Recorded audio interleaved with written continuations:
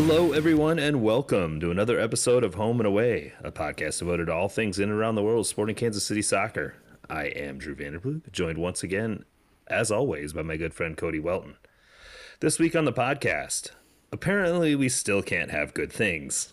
Sporting Kansas City capped off what was a fairly decent run of league results with a somewhat disinterested performance in St. Louis on Saturday night. It wasn't nearly as bad as the 4-0 result might make you believe, but it also wasn't really good. Is Sporting Kansas City soft? One of the items we have danced around for the past couple of years is a lack of a trendsetter in the midfield. Honestly, that was coded language for the fact that this team doesn't possess the type of physical control that is honestly necessary in MLS. It's been a problem for some time, and we can't keep relying on just one or two players to bring it.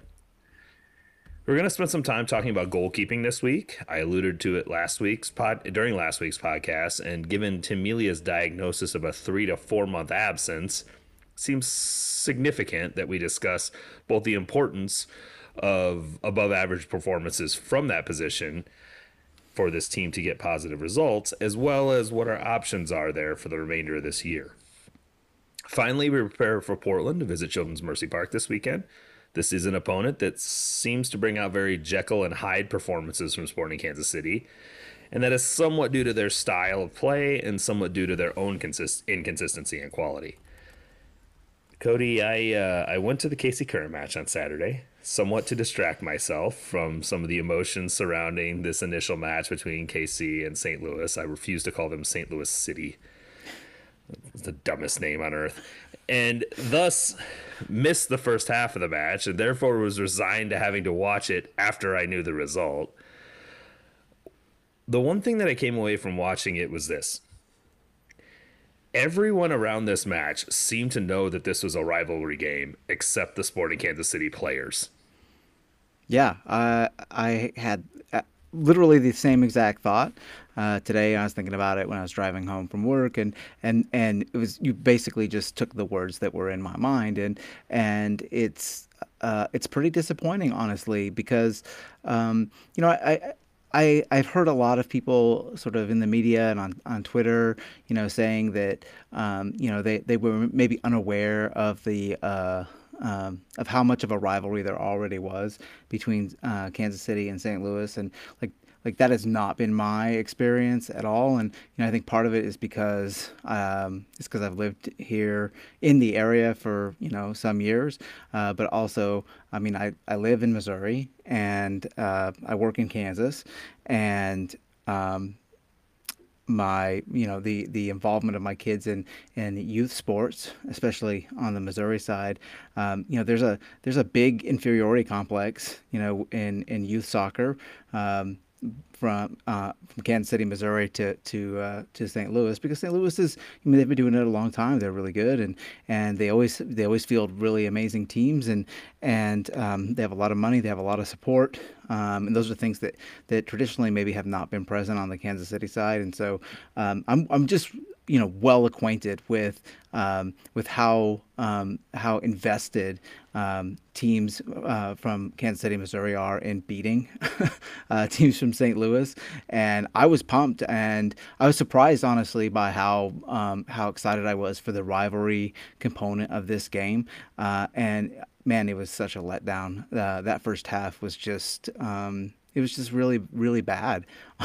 That's just the only. I mean, it was uninspired, and as you mentioned, it was soft. That's been a complaint I've had about the team, and especially the midfield, for some time, and that was on full display on Saturday. Yeah, Roger made some comments in the press, I think just prior to the game, or I think it was just prior to the game. Maybe his press availability either in St. Louis when they got there, or, well, they flew straight to St. Louis from LA, so I'm sure at some point the media availability for this game was in St. Louis. And he was quoted as saying, "Well, it'll probably become a rivalry someday. We'll have to see." He's lived Or here long something enough. along He those should he should lines. know better than that. I was shocked by the quote, to be completely honest. It just shows like a complete. And in fairness, these guys aren't from here. but Raj Sure. has lived here for a long time. Yeah, He, a long like time. Graham Zusi's been here for since 2009. Yeah. Like, is he complete? These players have been. I mean, I know that if Beasler was still the captain of this team, there would have been some comments about it, and he would have been a little bit. He would have been pretty fired up about it. Johnny Russell had made some comments about it too, but Johnny comes from Glasgow, Right. where the old firm derby has been happening for over 100 years. So I think that there's a difference in perspective, and I think that's fair that there's a difference in perspective.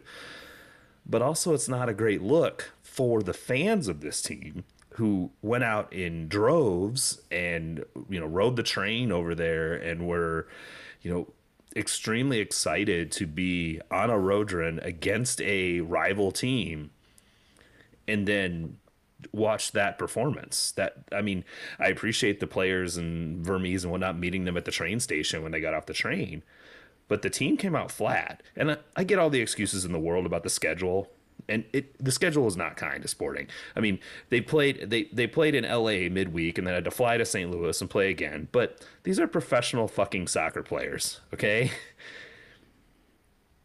If you can't get up for this match and at least show a high level of effort.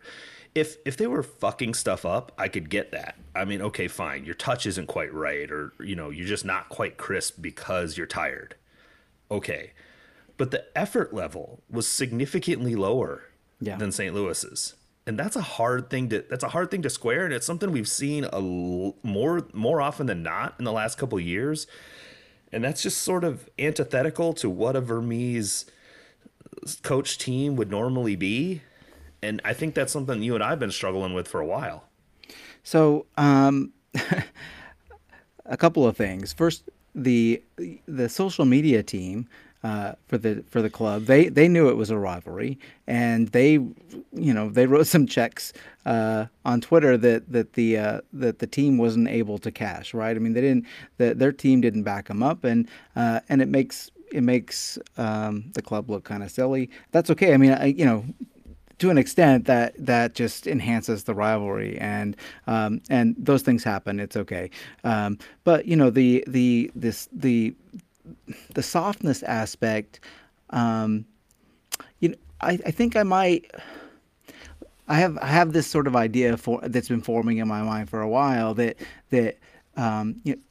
Sporting hasn't been the team that just goes and presses and kicks you in the shin for a really long time. I mean, that is a trope that's from the early 2010s, and it hasn't really been the case for many years. The However, the Sporting always was really tough to play against, especially through the middle of the field, and I've kind of hinted at this before, but I really think it's primarily due to one guy. I mean, really, Well, but it's isn't that a primarily due. problem though? That is a huge Isn't problem, because it was primarily due to vintage Roger Espinosa, who was an Yeah. absolute animal and ran everywhere, and he was just he was So a special player, and they have not been able. It's like Vermes doesn't realize that was the key to the having a midfield, with a little bit of bite and a little bit of physicality. It's like Vermes doesn't realize that how important that one player was to that, because there's nobody on the team who comes even close to that at this point, much less in the midfield where it's most important. yeah, I think Courtney Ford is the only one on the roster that does, and he's out for the season. We'll get to the softness later. That's going to be the potpourri topic, so I don't want to spend any much more time on the physicality of the team. My main issue was not just what I was trying to get to here is that they just got outworked. It wasn't just getting into duels and tackles and the physical nature of it. And their number 6 was extremely physical for St. Louis. Blom was very had a lot of bite to him and got away with a lot of it. And who knows if Sporting would get away with some of the things that Blom did, but it was very Diego Chara-esque in his performance. But it was solid, and it set a tone for how they were going to play. And Sporting just sort of wilted from it, and they didn't really have many answers for it. I will say the schedule is one thing, but you know what schedule you're playing. Yep. You have to at that point then know when you're going to go against a rested St. Louis team in their park in a rivalry match that you need to have the right players ready for that match. Yeah. And so I'm really actually frustrated more with the personnel management of this. I'm I will be the first person to tell you, and we'll get to it here in a second, the whole LAFC performance.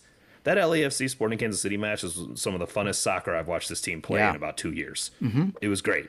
Yep. It was a 1-1 draw, but I mean, the first 10 minutes were rough. I thought we were going to get boat raced, but after that, they settled into the game and they played really well, and it was extremely entertaining soccer. It was like on the level of the Brighton Manchester City match that I saw earlier today, that was also unbelievably good. It was very back and forth. There was no one really making a super large imprint on the match, but both teams had a really good idea and identity and a thing that they were trying to accomplish, and you saw them really going at each other with both of those things.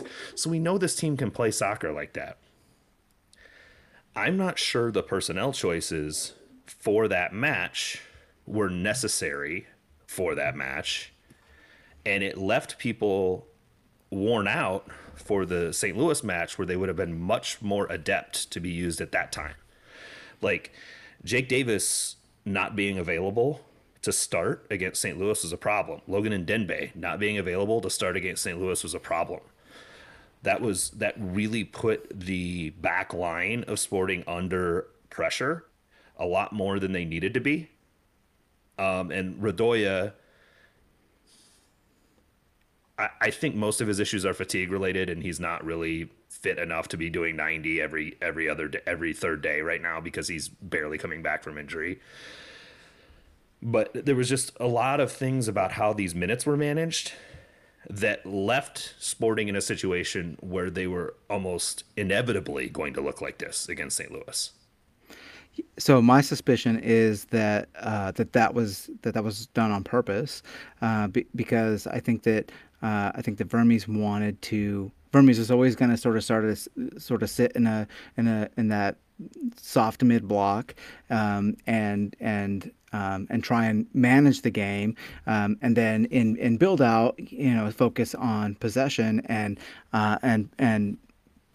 possessing and building out, against St. Louis's high press, and I think that the idea was that you could put in Leibel and Zusi, who are veteran players, who are technical players, who are theoretically better at passing out of a press, and so I think the idea was to put those players in there and to try and control and manage the game that way, and they just got ran over, frankly.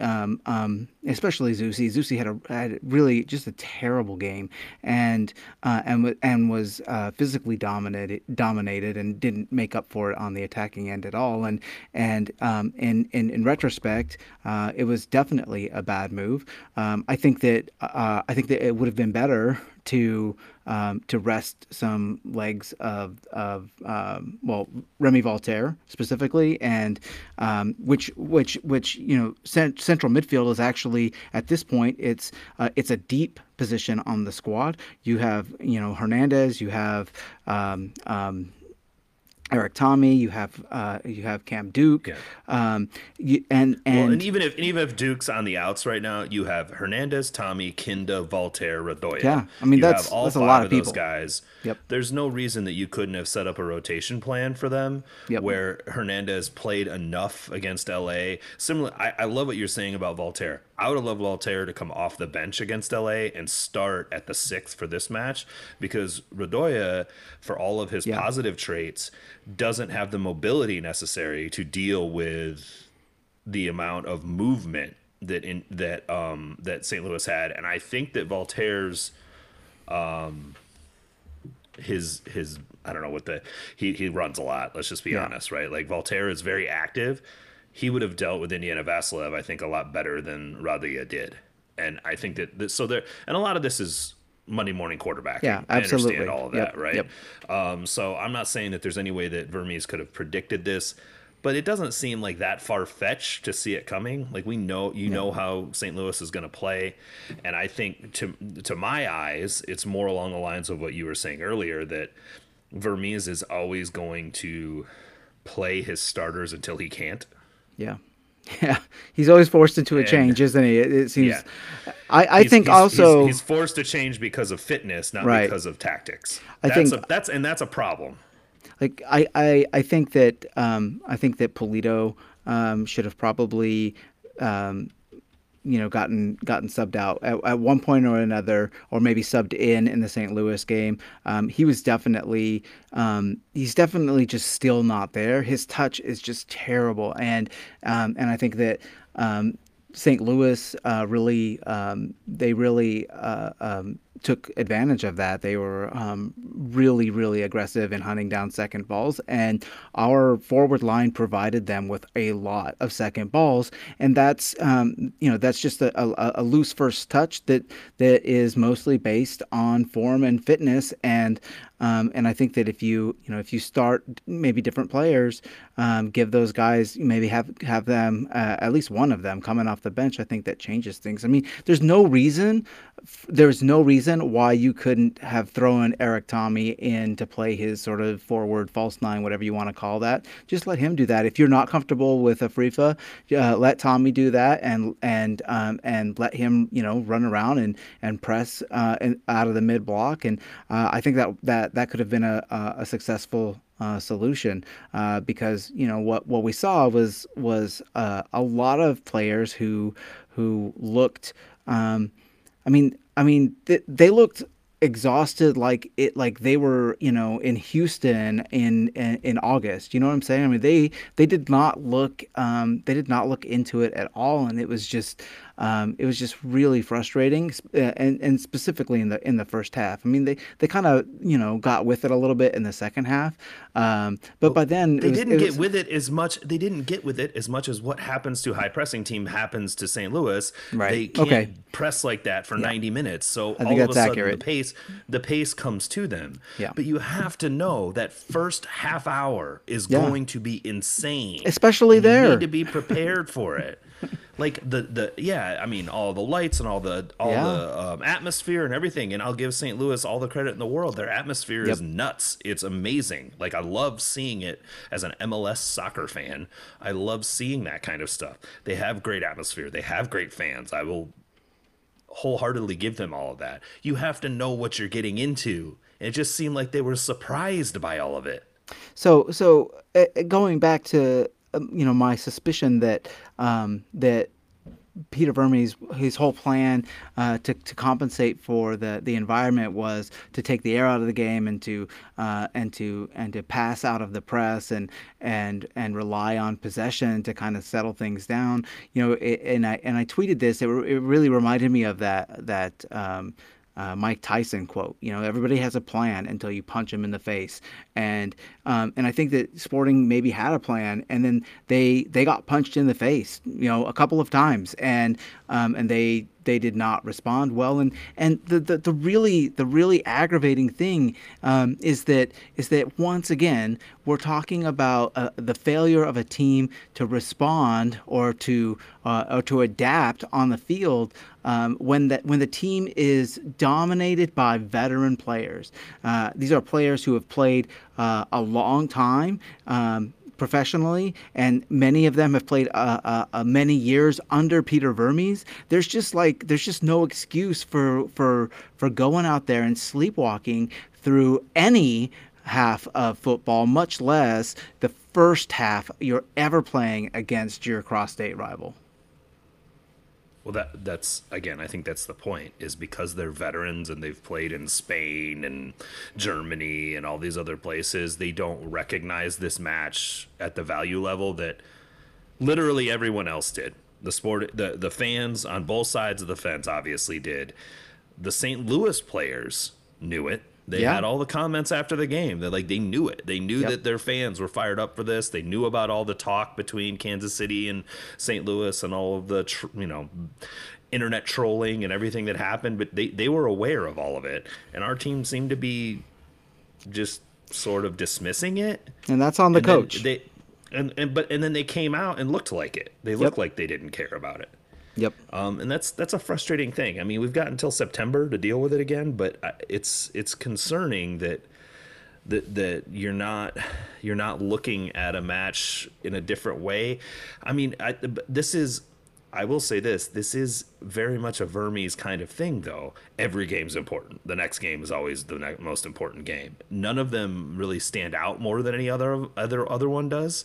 You know what I mean? Yeah. He's very Bill Belichickian about it, and so as a result, you after 5 games in 14 days, you end up with that. It's kind of frustrating, but I mean, I don't know. We're going to be dealing with this kind of thing for a little bit, I think. And to compound the frustration, the social media for the club, started making excuses about the scheduling, and even Vermes mentioned the scheduling, and it's just like, no, yeah, you can't hide behind that, right? You can't hide behind that. You can't hide behind poor refereeing. Like, you take all of those things, if you just look at what was happening on the field, the team, the players were getting dominated. They weren't into it, and that, that's aside from being tired, and that's aside from having poor refereeing. At the bare minimum, you got to go out and fight.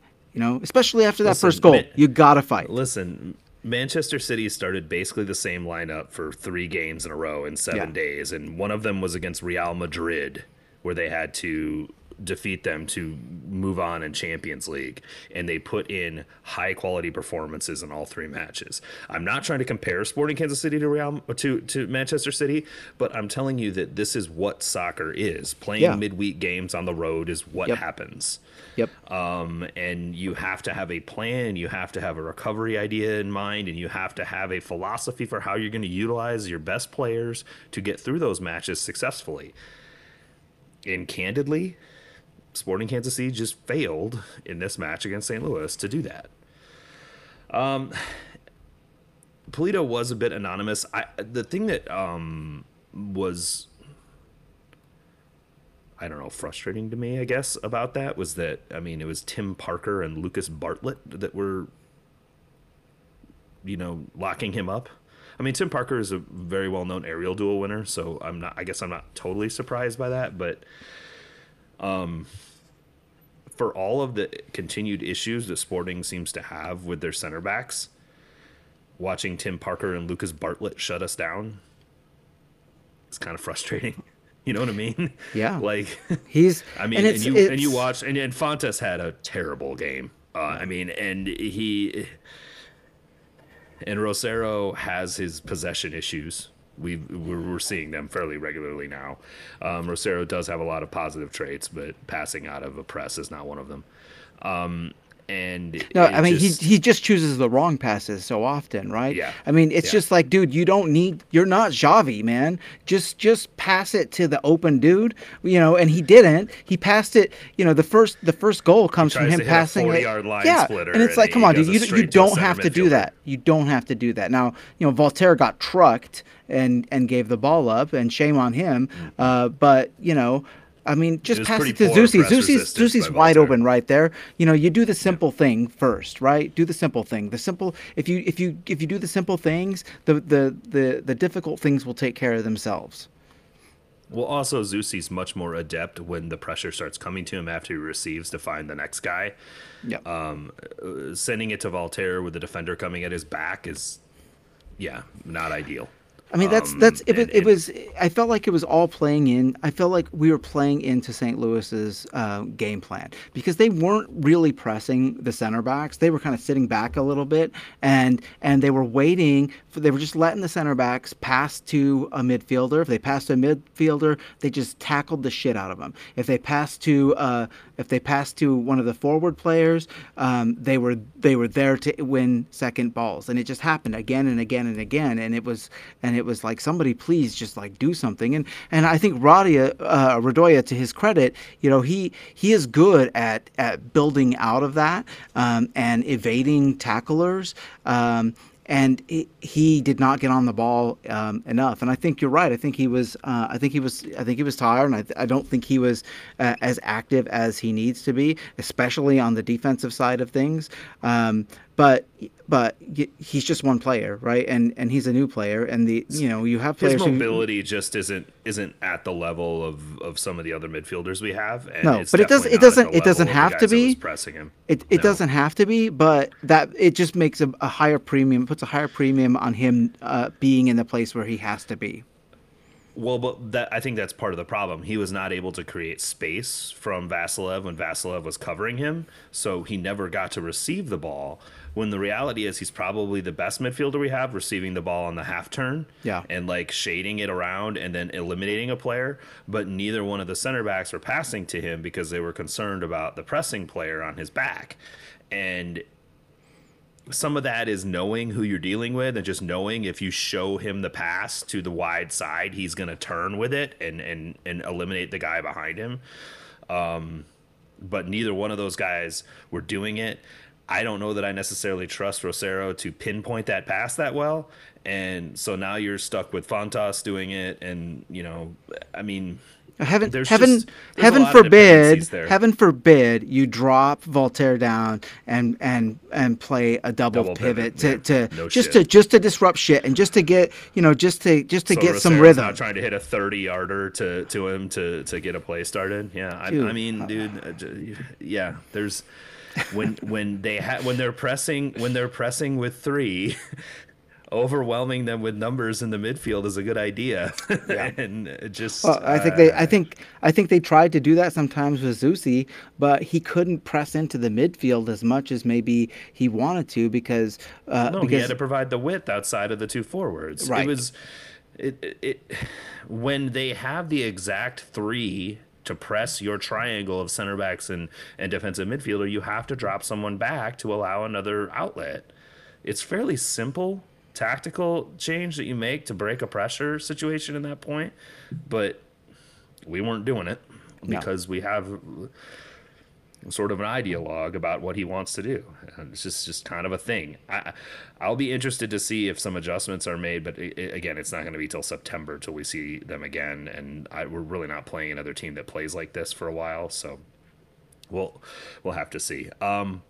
Again, I will say this: 4-0 flattered St. Louis quite a bit. It's not like St. Louis played that great in this game. Okay, they had 1.4 xG and 0.78 of that came on a penalty kick. Yep. So it's not like they created ridiculously good chances. They were very clinical in their shots. One of them they benefited from poor goalkeeping too.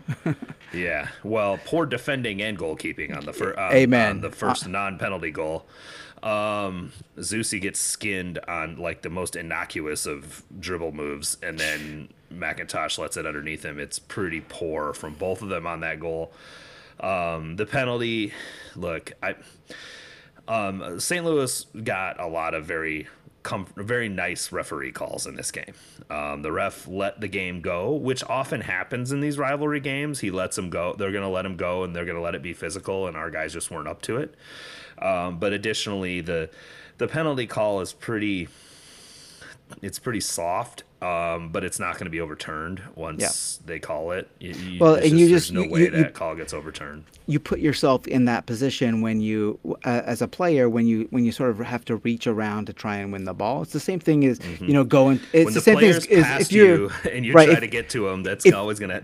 If you're going to ground and trying to make a slide tackle in the box, it's the same kind of thing. It's like I mean, sometimes you're just going to get that. You're just going to get that called against you, and there's nothing you can do about it. Which is why you can't put yourself in that situation to begin with. And again, Radoya was slow to react to that runner, and didn't really react until he received the ball. And so that's what you get. I mean, it's. Sometimes you're going to get called for that. Yep. I don't think it was a penalty. I've talked to St. Louis fans that don't Yeah, I necessarily don't think it's believe a it was penalty. a stone cold penalty, but once it's called, it's not going to get overturned. There's nothing clear and obvious that says it should be overturned, Yeah. and there you are. And so now that goal's given up, and then you give up the trash goal after that, and you're down 2-0 against a high pressing team, and you're trying to figure out what you do at that point. Yep. So yeah, but I will also say that Sporting's 1.6 or whatever XG was also very much flattered by game state. They got like 1.0 XG after they were down 3-0. Like Yeah. St. Louis wasn't trying that hard at that Yep. point. And they were and So Sporting was Sporting just was throwing numbers forward. exactly. So they created a lot of significant chances after they were down 3-0. It's a lot of garbage time XG Yeah. in that map. So something to be aware of there. Kinda got the shit kicked out of him in this game. They had Yeah. a very clear tactic, Yeah. which was to kick the shit out of Gotti Kinda every time he got on the ball. And it was smart because the ref just kept calling fouls. He never Right. called a yellow card, even when, man, the first one, That when the guy that went was 2 feet just in the air. absurd. I mean, That was an orange card, not just a yellow card. That was an it orange really, card. absolutely. If mean, that would have been called a red card, it would not have been rescinded. I mean, it was there. Absolutely It not. was a hard enough foul for it to have been a red card. It was 2 feet through the back of the player with no really intent to play the ball at all. And okay, so fine, right? You know, the calls aren't going our way. Then you have to, as a player, you have to ramp it up, and you have to match that intensity, and somebody on the team has to start putting in hard tackles themselves, because the ref was, I mean, he was calling it pretty loose both ways, you know. I mean, he gave Kinda a card, and that was kind of ridiculous, but you didn't see a response from Sporting players, and that's, that's disappointing. Yet another reason Jake Davis should have been in this game. Hell yeah. Hell yeah. I'm pretty sure Jared Stroud was offside on the third goal. But anyway, I'm not sure. Like, all this stuff is really tight. It's sort of close. It just sort of all went St. Louis's way a little bit, so it felt a little bit like Sporting was a little unlucky. Yeah. But also, They they were. just never made they never made their own luck. They No, never they did got not. themselves into a position to do something good. Yeah. It was very much like the game got messed up and they just didn't know what to do about it, so they complained. So look, And and that, even the LAFC game, I mean, they did a great job closing down that game. I agree with you that they looked really good. Their XG in that game was nothing. I mean, they didn't create chances. The chance that Johnny Russell scored on was like .02 XG or something ridiculous it's an like that. old school Johnny Russell dribble through four guys goal. Yeah, This is not repeatable. And send it through their legs and nutmeg the keeper. And I mean, it's just like, that is not a repeatable action. And so, even though we had 3 goals against Minnesota, I mean, that didn't solve our problems. I mean, they're all still there. The problems have not gone away. Yeah, there's been some variance on both sides of the XG number over the last 5 matches. I'd say they created a fair number of chances against Houston and did not score. They 1.6 XG in this game and did not score, thanks a lot to Roman Berkey. They scored on very low number of chances against LA. I think they had 3 shots on goal. Yep. Granted, they almost stole it at the end and probably should have. So I think that Why did they almost steal it? because they subbed in a freaking center forward that They were- came in because- and pressed the hell out of Yeah, somebody. because they were playing young kids who didn't give a fuck and who were going out there and chasing after it. Who were playing Steven hard, making Afrifa, tackles. I'm going to be honest. I've seen Afrifa for 2 games now, and he played just a little bit against Houston and a little bit in this one, and I think I really like him. Yeah. He's raw. He's exceptionally raw, but his activity is extremely high, and he does not mind getting in the middle of stuff. Yeah. And we've got some work to do on his quality, but his understanding of where to be and how to get involved in the game is pretty high. So we'll see if he gets some more run out. I mean, Kyrie Shelton's injured, and I mean, you and I would both be fine if he just got bought out and we moved on. Yeah. But Afrifa, in his couple of appearances, I've been warmed by what I Mm-hmm. see. Yeah. His activity is good, and he doesn't seem afraid to get into stuff. No, Yeah, I mean, he when had a sitter against Houston that he missed. that happens. When he gets the ball, he goes to goal, right? I mean, he has that direct mindset, He reminds and me of Dom Dwyer a little bit in that regard. sure, He's very yeah, direct in how yeah, he plays, but that's okay. We yeah, need some directness, absolutely. honestly. So it was LAFC was a much more positive performance. Almost stole the game, as you noted. Still not really creating a ton of chances from open play that are of significance, but the team played the system very well. Hmm. I'm still not sure I know what an ideal starting lineup is for this squad. I don't, especially in this 4-3-3. I'm not sure. I'm certain of what the best way this team goes out and plays. But to be able to create positive, creative, regular chances, it's obvious that Gotti is the most creative midfielder we have. But that's not. I wouldn't call him a creative midfielder either. No, he's not. So I don't know. I think it's typical MLS. You've got a bunch of players that they're playing in MLS for a reason. They're not always consistently good, so you Hmm. just hope to catch them all being good at the same time at some point. But they played very solidly against LA. Last thing in the top three, I put this on the list, man, because I want to make sure that everyone understands. We were very high on Nemanja Radia up until this point. The thing that I want everyone to be aware of is that he is not ever going to be Diego Chara or Blum or Obana Nobuodo or any of these guys who are traditional destroyer number sixes. He's not that player. He is a good positional player. He's more of the, let me put it this way, he's more of the Sergio Busquets, Rodri kind of mold than he is of the Diego Chara mold. He's what did Pep say about Busquets this week? It's something about like he never has to move. He's always in the right place. Yeah, I mean it's true. I think Radoya tries to play more like that Yeah. than he does trying to clean guys out with tackles or be a physical presence or any of those kinds of things. So the question is that the right type of number six for this team? Knowing that we're going to talk a little bit later about the lack of bite that this club has. I mean, in context, probably not. I mean, you have to have somebody who does that in your team, right? You have to have somebody in the spine, in the middle of the field, who's able and willing to be an enforcer. I very strongly believe that. And if you have a team full of people who don't want to be that player, then you run into what we ran into against St. Louis, and you just get pushed around, and nobody steps up and and just lays somebody out to answer. And that, frankly, I mean, that's what needed to happen.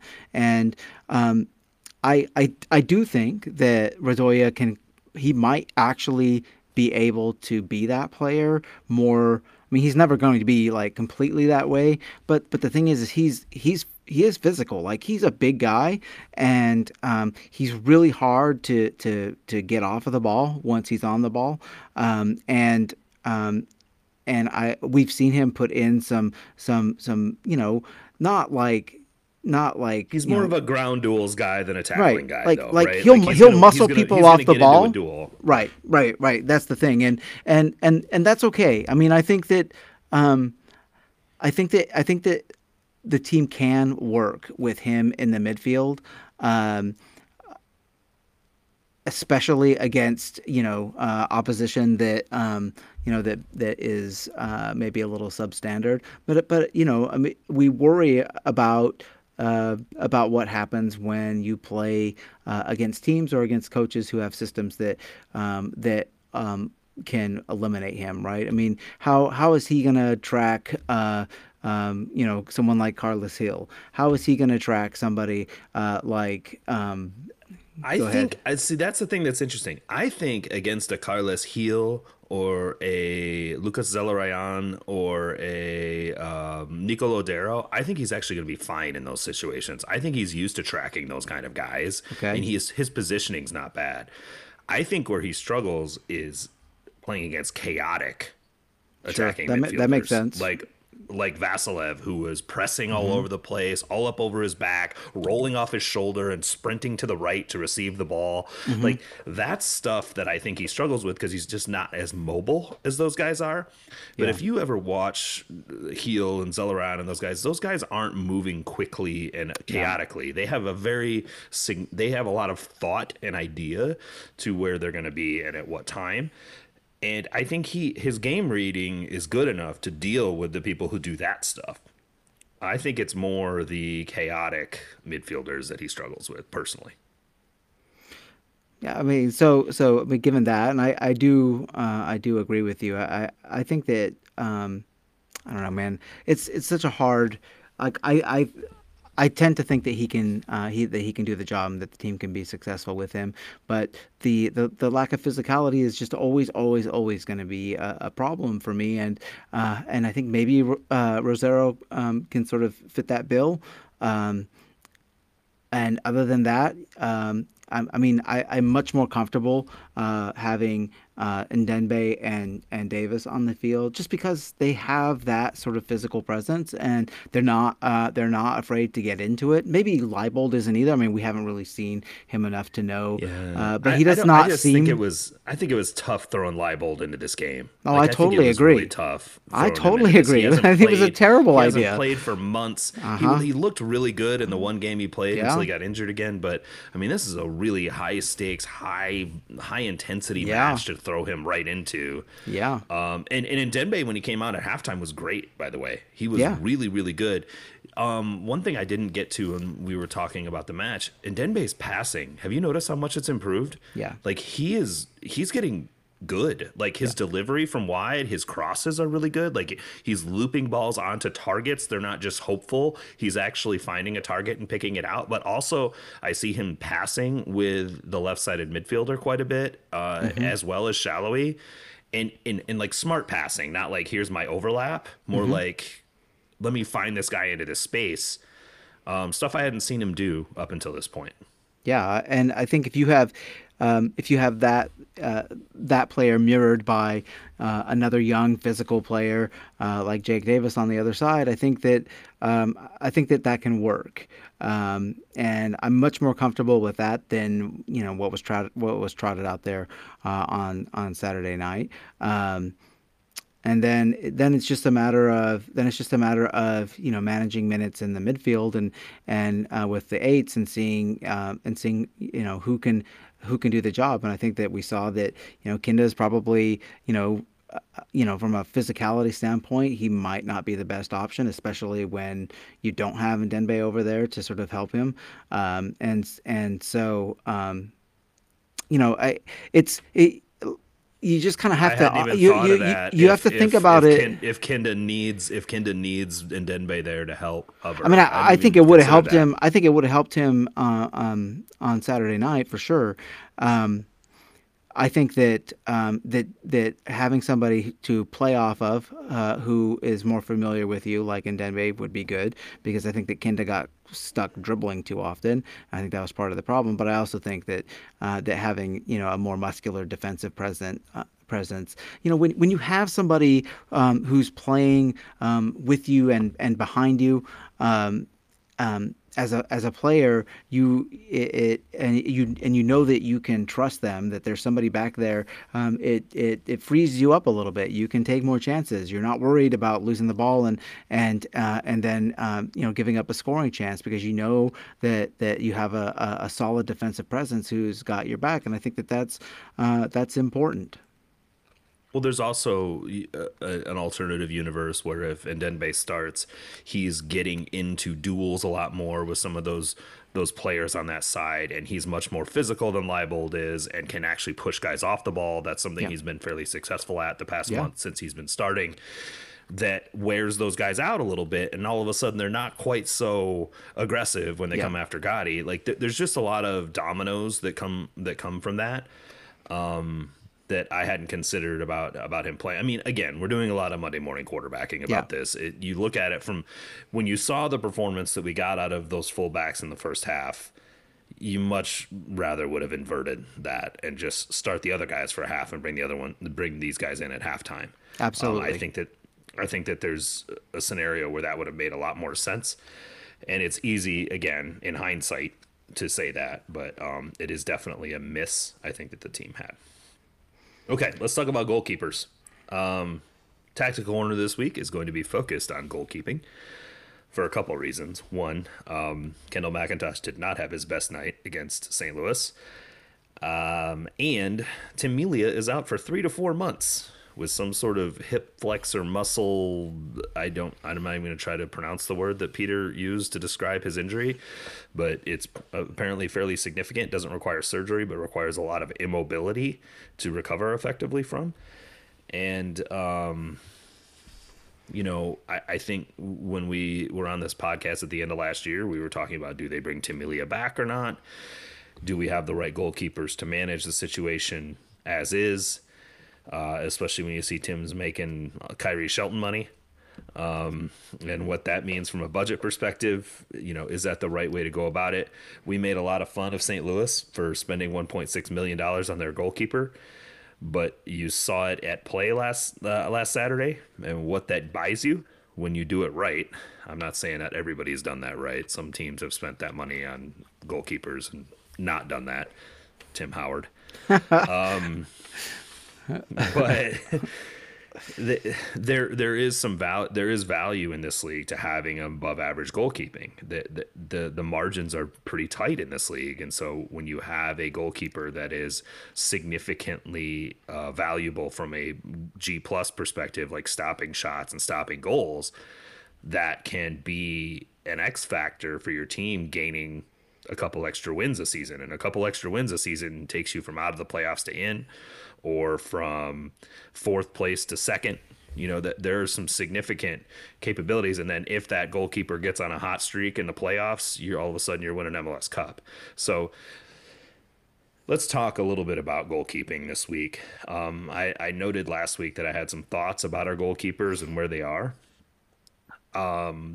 Based on what I've seen this year, and I'm not sure I would have said this last year, and I think it's because he was injured so much. But based on what I've seen this year, I think Tim Melia is still the best goalkeeper on this squad. I don't know if he is a $700,000 a year goalkeeper, but I think he'd be hard to replace for less than that. I think he's the He's best. He's the best. He's definitely the best shot stopper on the club. Um, think he's maybe slightly the best, just by a hair, the best maybe overall goalkeeper. right. But I think that there are holes in his game, and I think that I don't think that he is a pencil in ink starter, in my opinion. I think that it's by here's what I'd say this. If you were to look at the whole picture and what your expected performance is from each one of these goalkeepers, I think that Melia is by a wider margin than you're saying overall the best goalkeeper on this team. Now, I know that these goalkeepers behind him are capable of performances that are in excess of what Melia does, but they don't do it consistently. They have Hmm. significant consistency problems. Melia is a much more consistent goalkeeper than any of them are. And so that's where I put his value at as far as the best goalkeeper on the team. Let's get into goalkeeping things real quick. I am not Mike Kuhn. I did not play goalkeeper and collegiately, and I'm not as versed in all of these things as some folks might be. but I do have a fair understanding of this game, of this position. I was a backup goalkeeper in high school, and have gone through some of this stuff, and so I've got some basic tenets that we can put together about what to look for when you're looking at goalkeeping play. So the one thing that Melia is very good at is commanding the box. And when we talk about box command, you're sort of a backline general. The thing that you have to remember as a goalkeeper, and I think I've mentioned this on the podcast before, is you can see things that literally no one else can see. You have the entire field in front of you, you have all the players in front of you, you can see them all moving. You have a perspective that no one else has. Also, you know where you're at comparative to the goal and comparative to them. So when a defensive action is happening, you can direct them into places that help close off opportunities to the opponent's offense.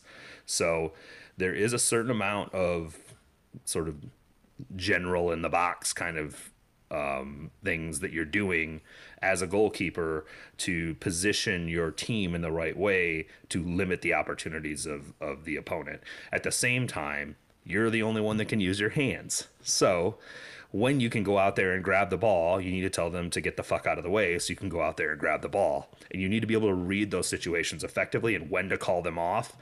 All of those types of things of controlling your area, controlling the box. You hear this on broadcasts a lot, but it is an important part of goalkeeping, is reading situations effectively, understanding what your capabilities are to be able to affect them in real time and be able to make decisions in that way. So that's what we mean when we talk about commanding your box. The other thing is about positional awareness in the goal mouth. So if you ever watch a goalkeeper, especially professional goalkeepers, if you ever watch them, they're always taking very small steps. You know what I mean? Their feet are moving in very small increments, always trying to keep their on their toes underneath their shoulder blades in a way that where they're extremely on balance at all points in time. At the same time, they're moving in these very small steps either direction based on the positional relationships of their defenders to the opponents, to the ball, all of that kind of stuff. And then trying to pre-read where a shot might come from. Where is the most likely angle this shot could come from if it's about to come? And positioning yourself in a place where you receive it. Roman Berkey made a couple great saves against Sporting Kansas City, but what made him able to make those saves was his positioning. His positioning was phenomenal at all times. There were a couple shots where the shot went straight to him and it looked like nothing, and it was because he knew where the shot would be and he had pre-positioned himself there. It wasn't because we hit a bad shot right at the goalkeeper. It's because he figured out where the angle was and positioned himself there. So positional awareness is always a real big thing. I talked about the technique of getting your feet under your shoulders. We talk about, there's a thing with goalkeepers about high hand. So whenever you see a goalkeeper like dive for a save, especially one that's high, right? So if the shot is going towards the upper part of the goal, you always want to try to save that with your high hand, i.e., so if you're diving to your left, you want to be using your left hand to do it because that is the one that's highest up on your body. You don't want to ever reach across your body to try and make a save. Reaching across your body limits your range, limits your ability to stretch to the ball. So there's a high hand technique related to that. And then the last one is going to become important when we talk about Kendall McIntosh is getting big while protecting underneath you. So there are ways that goalkeepers get down where if you see them 1v1 with an opponent player, and this is really hard to describe on a podcast, but when you see them get 1v1, you'll often see them get down on one knee and get the other knee up and then their hands big on either side of them. And the reason they're doing that is to block the path of the ball underneath their legs. The place that scorers always look for, always, 1v1 with a goalkeeper, is in between their legs. They will look for that hole every single time because it's the hardest place to protect a shot from. Getting nutmegged is a common occurrence for goalkeepers, unfortunately. So there's always a movement the goalkeepers will do to try to block that hole at the same time that they're making themselves big in a 1v1 situation.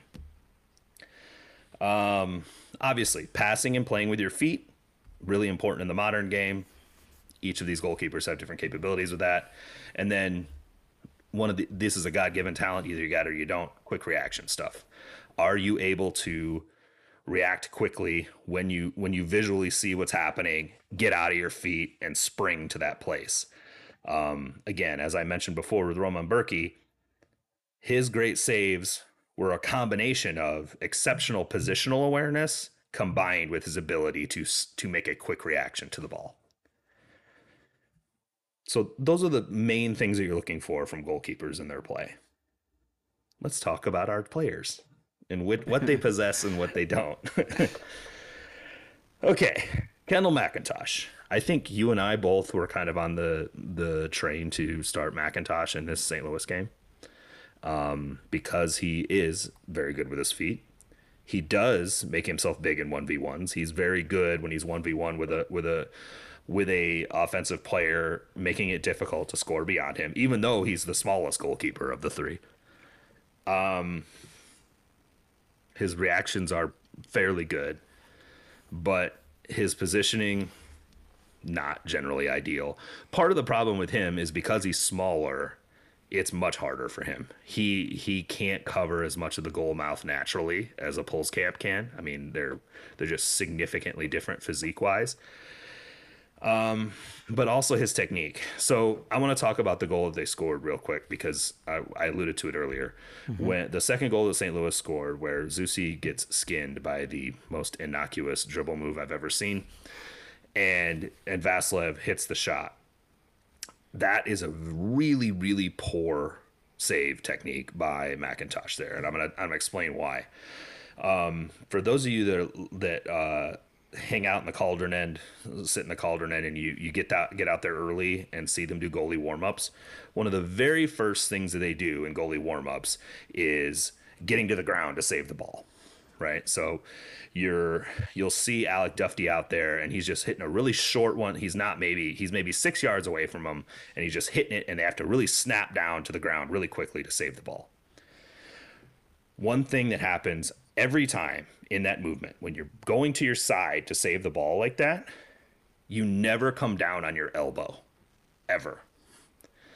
The whole point of that movement is to take the whole side of your body and get it on the ground at the same time as your leg. You're getting all the side of your body down at the same time. Why?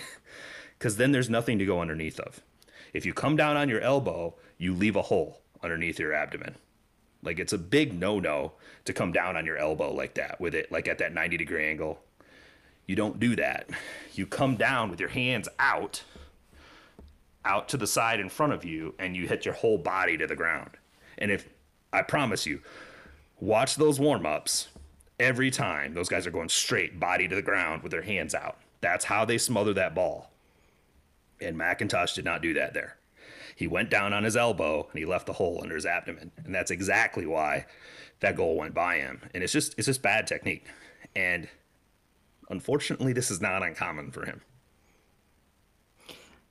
Yeah, I don't really have anything to add, other than I think that part of his problem is that he looked like he wasn't maybe expecting the shot. Looked like maybe he was moving out away from the goal, like to close down the shooter maybe when the shot came. But regardless, I mean, that's not a good excuse. This is pretty simple. This is pretty simple technique. Absolutely, stuff, absolutely. No, hey, I totally agree with you. I'm not not by any means trying to make excuses. It should have been saved. I mean, I think he was surprised that the ball got through, but I mean, you're a goalkeeper. You still that's have your to job. fall down the right way. Right. Yeah. I mean, I think that's a ball that likely both of the other keepers would have saved. I think that 9 times out of 10. Mm-hmm. Yeah, and that's the point that I'm making is that is a bad goal to give up, and he does give up bad goals. Yeah, it's a problem. There are saves that he makes that are great, but he gives up bad goals too, and they're technique related, and that is why he's been a journeyman backup around Right. MLS for 10 years. I think that's the other good point is that these mistakes, especially the technique mistakes, might be a little bit more forgivable if he was Pulscamp's age, but he's not. He's almost 30 years old, and so 30 years old. yeah, yeah, So yeah, I that's the point that I'm trying to get to is and all of these goalkeepers are flawed in some way. And I mean part of it is it's MLS. We're not talking about I don't know, peak Keylor Navas. Okay. We're talking about guys that are, they're going to have flaws. But I do like how he plays with his feet. I do like how he deals with 1v1 transition moments. He's very good at that. He's very athletic. So all of those things are good. But yeah, giving up really low XG chances is not something I'm a fan of. And I promise you, Stephen Fry doesn't give up that goal. no, No fucking way. And that's kind of the issue that we're dealing with him. All right, let's talk about John Pulskamp. Pulskamp, as we've noted many times on this podcast, very active off his line, likes to get forward. I would say maybe a little bit too much. He's a little too aggressive.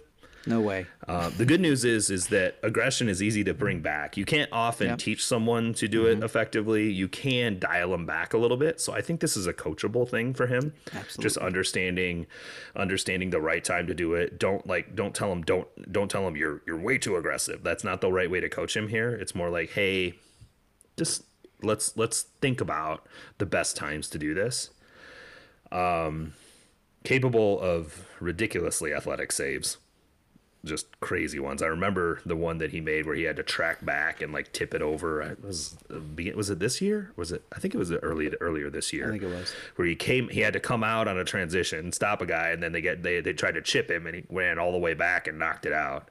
He's unbelievable at that kind of stuff. He does a lot of like highlight reel kind of stuff.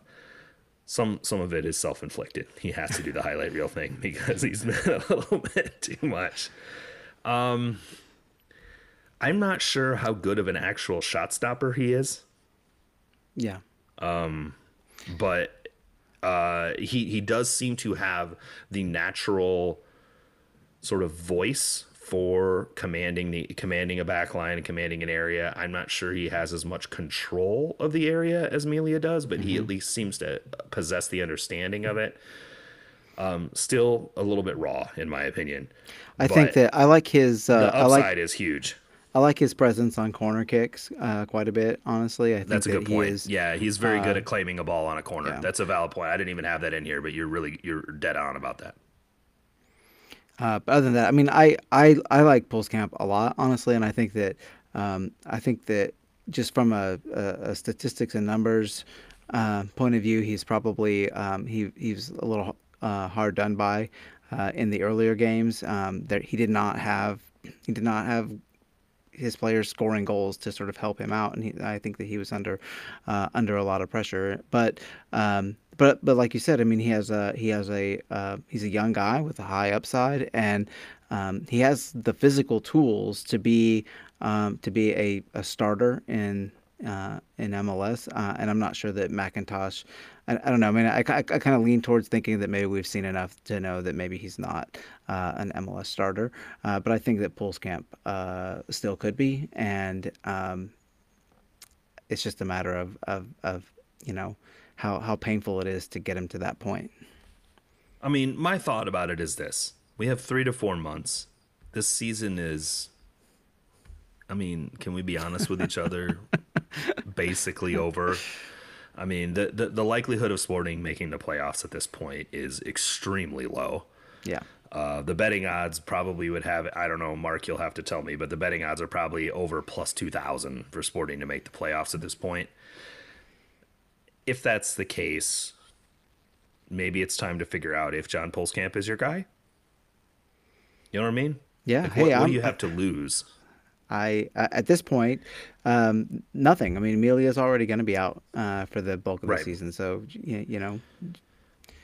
I think I, what I will be quite interested by here is, and I don't know if Tim is capable of teaching this, but it would be interesting to me to see if Tim, knowing that he's out, is able to help coach these guys up a little bit, because hmm there are some things that Tim does that are very veteran related that I would hope that he could help sort of impose upon them. So let's talk about Tim. Obviously, he's out for 3 to 4 months. We're not going to see him till September at the earliest, and at that point, this season may be in a position where we just don't see him. Obviously, he's a huge plus shot stopper. That is Timmy's thing. He stops shots. He stops shots that he probably shouldn't stop. Penalty stopper. Unreal penalty stopper. I think most people don't understand how big of a deal this has been for this team for a long time. I mean, we do like reasonably, like winning the penalty shootouts and whatnot. There are games we have won because he has stopped the penalty in the game. So, and neither one of the guys behind him are good at this. no. He is an unreal penalty shot stopper. It is a talent that very few people have, and Tim Melia has it at an elite level. And so it's just really hard to replace. So we can't be giving up penalties when he's out. We just can't do it because you don't have the guy that's going to save you back there like he did against Minnesota. Yeah. His box command is very, very good. He looks like a 37-year-old goalkeeper that has a lot of experience and knows where players are going to be, and he controls it. I would say that, as we talked about last week, he doesn't make the best decisions coming off his line. He's a minus passer, other than when he's doing a volley or a drop kick. And obviously, we've noticed that as he's gotten older, his reactions aren't quite as good as they used to be. I'm just like, if he can teach Pulskamp the positioning part of the game a little bit better and the control of the area part of the game. Pulskamp's very good at controlling set pieces, as you noted. But if we can get him to control the area a little bit better when there's a combination sort of thing going up, and just sort of getting in the right place and being in the right position to make a save look easy. Those are the things that I think Pulskamp needs some help with. And he's young enough that I feel like some of that can be learned. I mean, Melia was a shit show possession wise when he became the goalkeeper here, and he's but become he's manageable. manageable, right? I mean, and that's one point I was going to make is that really, most of those qualities that Melia had or has, he had when he came here, and the thing that the development that's happened since he's been at Kansas City, I think, has primarily been in his distribution, and so. I don't know, man. I hope I guess I'm with you. I hope that he can give some of that knowledge to Pulskamp. I think the problem is that Pulskamp is coming into a situation, if he becomes the starter for the rest of the season. I mean, he's coming into a situation that's not great. Like, the defense has been shaky, and Timilia came into a situation with a really solid defense, and I think that matters. I mean, that context is important, and just in terms of a goalkeeper getting comfortable and gaining confidence, and so that concerns me a little bit, but the alternative is not great, and so as far as I'm concerned, I think Pulskamp should be the starter. Yeah, I agree with you, and I think that we've got an opportunity to find out if there's really something there. Yeah. By letting him play that position. Whether or not he gets hung out to dry by the back line or not, I think we can overlook those things as reasonable people as to whether or not there's too many bad opportunities being pushed his way to effectively evaluate it as his fault or not. But we can, like, McIntosh did not have a good game against St. Louis. There's no ifs, ands, or buts about it, and that was not because of the back line. Right. Agreed. And so I think that we can reasonably evaluate that. And then I think also it helps you understand as a club, is this a position of need Yeah. going forward, or not? And I think that that's a really important thing to understand. Yeah, because if it is a position of need, like it's a pretty big need. I mean, the alternative to believing that you can develop Pulse Camp and going with him is then having to go out and sign a starting quality goalkeeper, and that's I mean that's easier said than done. You know, I mean it's not easy to find goalkeepers that have all of those qualities that we've mentioned, who are not already starters on either other teams in this league or at bigger leagues, and so it's a, I think a it's a it'll be interesting to see, regardless of what happens. I mean, I think you and I both really hope that Pulskamp can develop here because he seems like a good guy, and also because it's nice to develop your young players into MLS starters.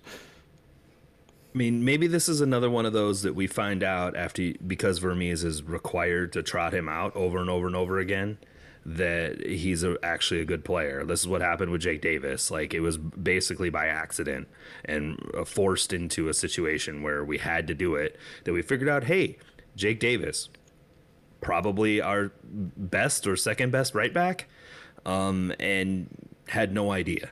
I mean, Similarly with Pulse Camp, I mean, we've seen flashes with him, but I think there's an opportunity here for him. He's going to have to play a lot, and the 21-year-olds are going to be inconsistent, but the more they play, the more they remove that inconsistency, and maybe he's not Gago Slonina, but maybe he's a 10-year MLS starter, and that's fine too. yeah, absolutely. I personally never thought that he played poorly enough to lose his starting spot. Um, anyway, like I don't, I know that once Melia got healthy, it was kind of like, oh, here's your spot back, and I guess I understand that, given everything, but and the team's form did sort of pick up after Amelia started starting, so there is that to consider too. But I didn't have a problem really with the way that Pulskamp played earlier in this year. He could have done some things better, but he could have done some things worse. And I think that, given his situation and his age, I thought that I would say he met expectations. He didn't really exceed expectations, but he met expectations, and I'm not uncomfortable with him starting moving forward. Yeah, I think it was I think that Melia was definitely overall a better goalkeeper when he came back, but I don't think that Pulskamp is someone that you're like, oh, he's not good enough. I don't Right. believe that either. Yeah. So I think that there's some, and again, as we've noted several times, there's opportunity for him to learn and grow still. Hmm. And I think that hopefully this team takes that opportunity to coach him up because we don't have many other options. Well, there's a different cast of characters on the back line too. I mean, having Davis and Rosero and a healthy Ndenbe and even Rodoya, if you want to put him in there. I mean, those are all players who weren't available when Pulskamp was getting starts at the beginning of the season, and I think that has to be taken into consideration also. Yeah, for sure. I think the more the two center backs play with Radia, the more that partnership will improve as well, and things will improve as far as the chances that are getting through to him. Yeah. Okay, let's go on to potpourri. We have alluded to this topic already at the hit, and it's related to this team just generally being soft, sort of Charmin extra soft. So Graham Zusi made some comments after the game to Daniel Sperry, and I'm gonna have to paraphrase them because I don't have them directly in front of me, but they were along the lines of, we got out physicaled in this game, and we need to do better, and we used to be a team that was physically dominant, and I'm putting words in his mouth on this one. It's not exactly along those lines, but that's basically what he was saying, and we need to get back to being a physically dominant team. And you had a very good comment in relation to this that I thought was fair. It's like, when's the last time this team's been physically dominant at all? Yeah. 2017 peak Ike Opara years, maybe.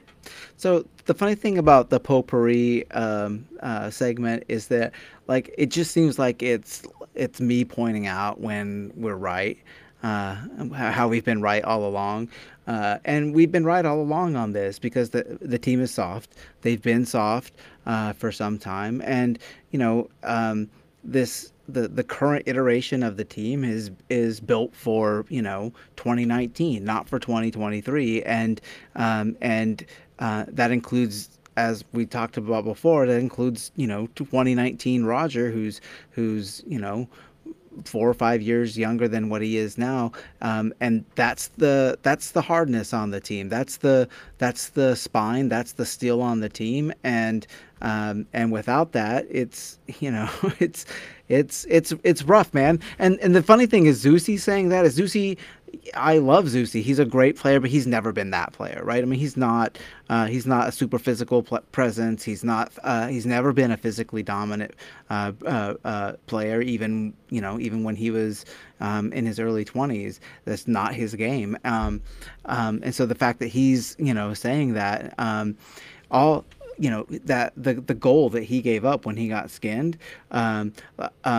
He would have been better just fouling that kid, right? He would have been better just like kicking him in the calf He didn't and even giving up a free have to kick. foul him. He could Oh have no, just I shouldered believe him me, off I the know, ball. I know, but that's what I'm saying. I mean, it's just like you can't make that comment after doing that out on the field. It just seems a little silly to me, because you had that opportunity to be physical, and you didn't, and you gave up a goal because of it. And so, and as you just noted, there are lots of different ways that can look, right? I mean, but the thing they all have in common is you have to be committed to doing that, right? You have to go in there.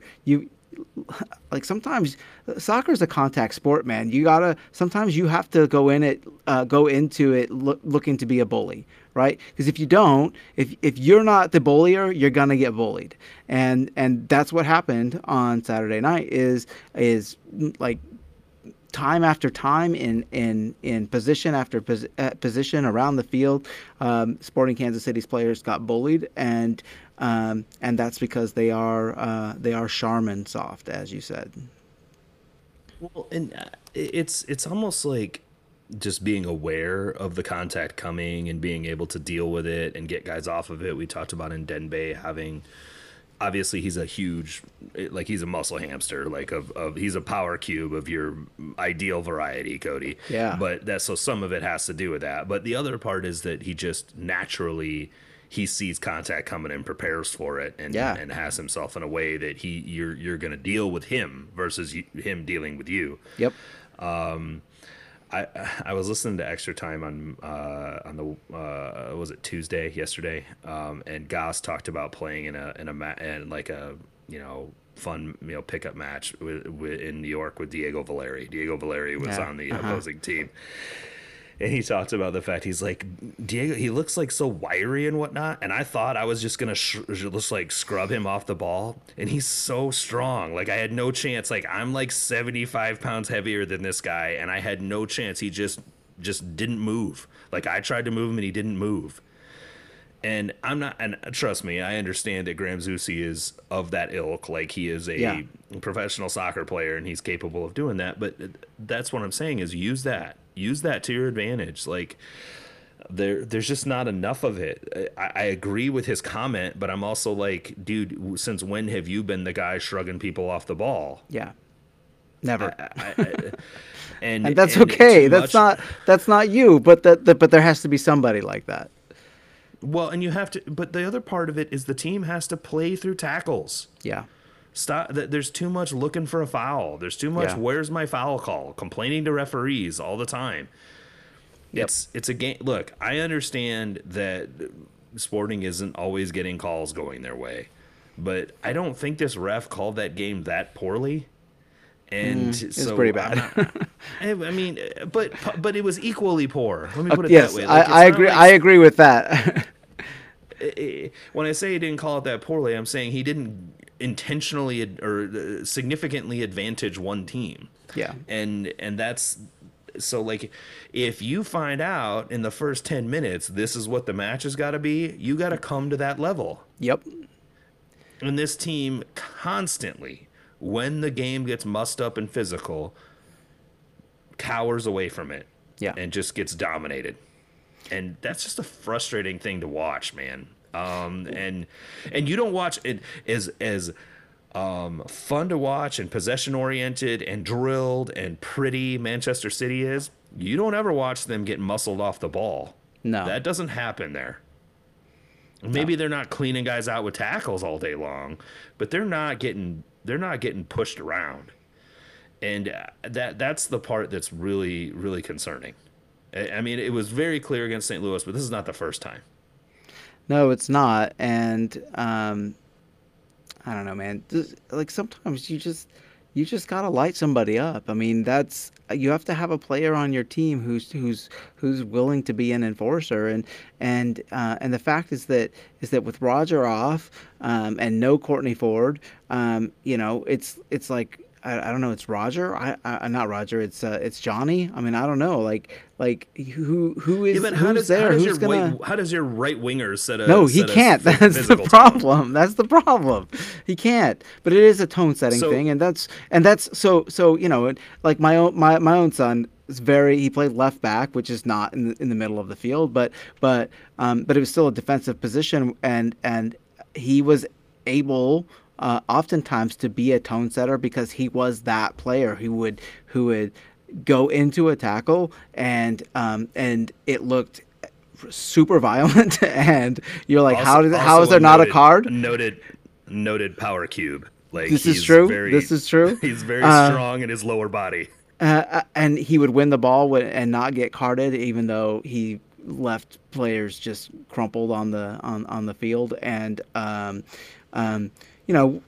which I mean, I kind of enjoy that, honestly, but most importantly, it's tone setting for the team, and that's important because, like I said, that we're not vintage Barcelona. We're not going to like tiki-taka our way around, and even if we were, we would still need somebody who could who could put in a tackle. I mean, Barcelona did it with Puyol. I mean, every team that you can think of that's an elite team, with the possible exception of modern.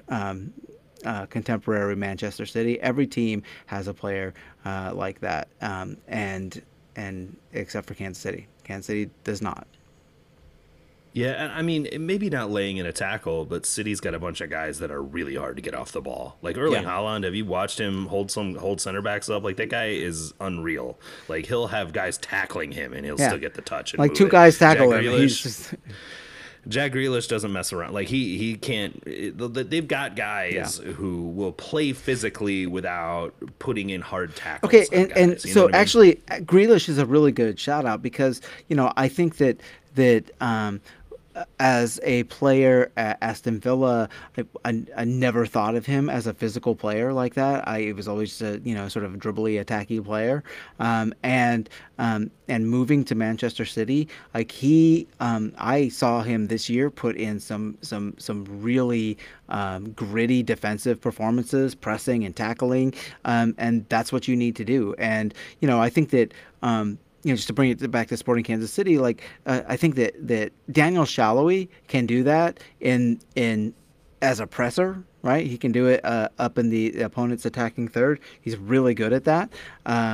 But there needs to be somebody in other places to do it. And especially if the team tries to sit back and play sort of that mid block, which I'm still kind of confused about the value of that sort of mid block that's not really pressy and that kind of fails, in my opinion, to get pressure on the ball at all, and it's pretty gappy. But if you're going to play that, right? If you're going to play that sort of loose, soft mid block, when the ball is passed to somebody within that, within those lines, you got to tackle them. Like, you know what I'm saying? Like, you have to be close enough, and you have to close down, and you have to tackle them. Otherwise, teams just pass through you, like we've seen teams do to Kansas City. Yeah, I don't know that St. Louis ever really passed through them. I think all their goal scoring events came off of Yeah, transition. So I think No, that they were they sitting in came that off of loose us. mid block. They were sitting in that loose mid block because St. Louis was never going to pass through them. They didn't Right. have any interest in doing it. They weren't going to do it. They haven't been sitting in it that much this No, year. that But you're right. I mean, it doesn't work if they're not going to pressure the ball as soon as it gets into the midfield and then create the transition moment, because the whole point of that loose mid block, or the whole point of that mid block, is to invite a pass into the midfield, create a turnover, and then have space to counterattack into. yeah, Whereas if you're counter pressing and you're always in the opponent's half, there's a lot of defensive numbers there that are a little bit harder to get through. yep. So that's the point of a mid block. But you're right, Sporting has not been as effective at creating that turnover and that transition, that quick, direct transition event off of it, as much as you would think they would like them to. The Sporting But Sporting is realistically, the sorry. the whole point of it though is to get into those duels in the Yeah. midfield and win them. And do we possess the right guys to consistently win those? Sporting has guys who are good at intercepting the ball. They have players who are good at recovering balls in the midfield, which is great, like to their credit. But they don't have the ball winner, right? They don't have the person to put into a tackle that puts in a tackle to create those opportunities, and that's what they need. And I think it's just severely lowers their ceiling moving forward until they have that kind of a player, because a lot of other teams in MLS have that player, and it enables them to be the aggressor and to take it to us and other teams. Well, and what ends up happening is that Adriu Fantas comes up and pressing the back of somebody, Yeah. and it gets played behind, and Yeah. we know what happens after that. Yep. Yeah, but the problem is that player's not coming through the door. No, I They know. have who they have, and Yep. I know. there's something to be said for the fact, and Doyle's been bringing this up for several weeks, and I don't necessarily totally agree with his analysis, but I think it's not completely off base as far as its validity, which is, Sporting has struggled to get a good, consistent center back pairing since Beasler and Ike. Yeah. And that is a fair assessment of what has happened over the last several years. And I will tell you that while Matt Beasler may not be the most well, actually, he was pretty fast when he was in He his was pretty prime. fast. But those were guys that they were aggressive physical defenders. Yeah. Yeah. They would get on guys and really pressure them. We haven't really had those since then. No.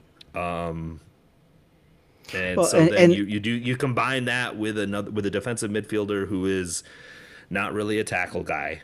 He's a good ground duel winner. He's hard to get the ball off of, but he's not necessarily a ball winner in the way that we're talking about. And you're just left with a situation where if they get punched in the mouth, this might happen Yeah. more often. Yep. And I think that's when I was watching during the LAFC game, I was thinking about this and about how we've talked in the past about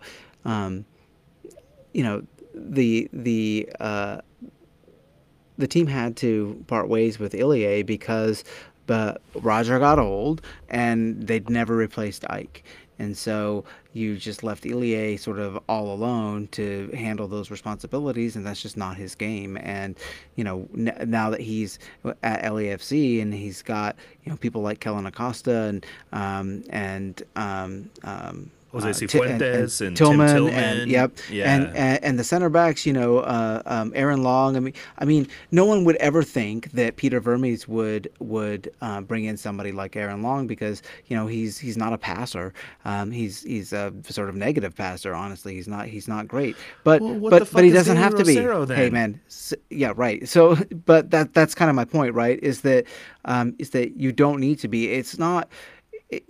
you can't just Danny always. Rosero is right-sided Aaron Long. That's what he is. Yeah, He's a really good aerial player who wins a ton of duels yeah. and is not a good passer. He That's needs what to, and he needs to stop passing. That's what we already made that point. He needs to keep it simple. I That's mean, the key. I'll give it to Peter for spending half as much money and getting Aaron Long, but I Yeah. mean, still, like they're basically the same player. I don't know. I and I I think and that I think Aaron Long, Aaron Long. Holy cow! I think Rosero can work. Honestly, I do. I think that on the team, he is the closest player to that what we're talking about, and I think that if he can limit the bad decisions and improve his passing just a little bit, I think he can definitely be that player. yeah, he can, and you know who else can? You know who else loves to get into a tackle and hasn't been able to do it much because I'm sure they're telling him to ease off a little bit. Is Jake Davis? Yeah. The guy loves to get into a tackle. He Hmm. does. I watched him with the twos when he plays in the midfield. He dude does not mind getting physical. Maybe a little bit to his detriment, but he's willing to do those kinds of things. And so we have players that are capable of it. They just have to start doing it, in my opinion. I'll be interested to see if Zusi's coming out and quoting to the Kansas City Star that we were soft. Maybe that means something. Maybe they're all like, "Okay, old man, whatever." Maybe you're the reason we were soft. I don't know. All right, one thing to look for this week. Let's wrap it up. We're getting a little deep on this recording, but we are going to play Portland at home on Sunday. We do have a run of home games coming over. I think 5 out of the next 7 are at home, which hopefully is helpful. So Portland on Sunday and then Dallas on Wednesday. I don't know if we'll record before that game or not, but we'll figure that out later. Portland, they've got a bunch of injury problems, just like we do. Vermees was out in the press talking about how hard they are to break down defensively, and historically that's true, but also they've shipped almost as many goals as Sporting has, so maybe not so much this year. Anyway, they're generally going to play in that sort of Christmas tree 4-2-3-4-4-3-2-1, and try to create transition events. So I am hopeful that we will see the more mobile fullbacks out there in this one. We'll have to see. I do, but I think the Sporting will benefit from having a full week, actually more than a week, right? Saturday. So we Yeah. went from Saturday to the following Sunday. So 8 days between games is probably welcome.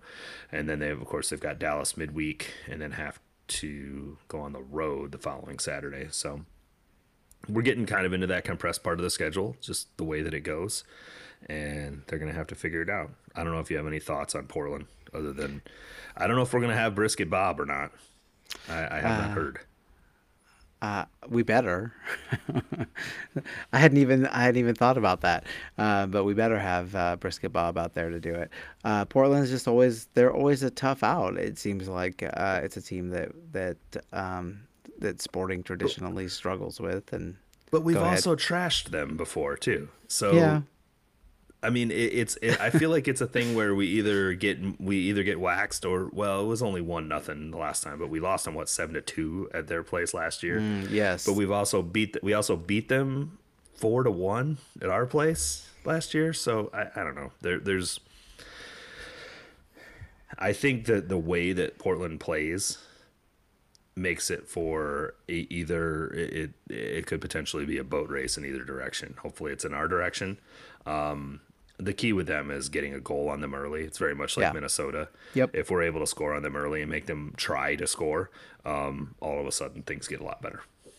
Yeah, that's absolutely the case. And so, I mean, I think that the interesting things to look for, in addition to the who's starting at fullback, it is in how we're able to attempt to break down, their defense, and that means, are we getting numbers in the box? Are we having the center midfielders make box runs, or are we just funneling the ball, or are we letting them force us to funnel the ball out wide and crossing? And that's as we always talk about. The more crosses we see in the game, the worse it seems to be for Sporting Kansas City. And so we want to get some creativity out of the midfield. And I mean, it'd be nice to have Kinda and Tommy starting. I don't know. I don't know. I don't know. I mean, I don't know if Vermes will do that or not, but that would be my hope, is that we get the two of them starting. It would be nice, frankly, to have Voltaire get a break. He doesn't have to play every single game. I know he did last year, like every single minute of every single game, and that's a recipe for injuries down the road, just running the legs off of guys, and we've seen that, and I don't want that to happen, because I think he's a valuable player. And so hopefully he gets a break, and we start those guys and Radoya, and get him another chance to get out there and get fit with the team. One thing that was nice in the LAFC game is there were multiple circumstances where there were five guys in the box attacking the goal, and that was a fairly common circumstance. While Sporting did not successfully do that against St. Louis, it was more because the opportunities weren't there than it was that they weren't able to do it, or weren't trying to do it. So I think that we've seen, since Kinda, Tommy, and Voltaire, Kinda, Tommy, Radia, or Kinda, Voltaire, Radia, whatever it is, since we've had three of those four on the field, we're seeing a lot more aggressive movement from the eights into the box in those circumstances, and that's how you get the overloads that cause goals. So we'll have to see if that continues against Portland. I'm hopeful that time off and the recharge and getting kicked in the mouth a little bit against St. Louis gets the guys fired up on Sunday. And we've got the day off on Monday, so we can hopefully have a good time and enjoy that match. Yeah, let's go. All right. On that note, I'm Drew. He's Cody. We will talk to y'all next week. Bye. Start doing it.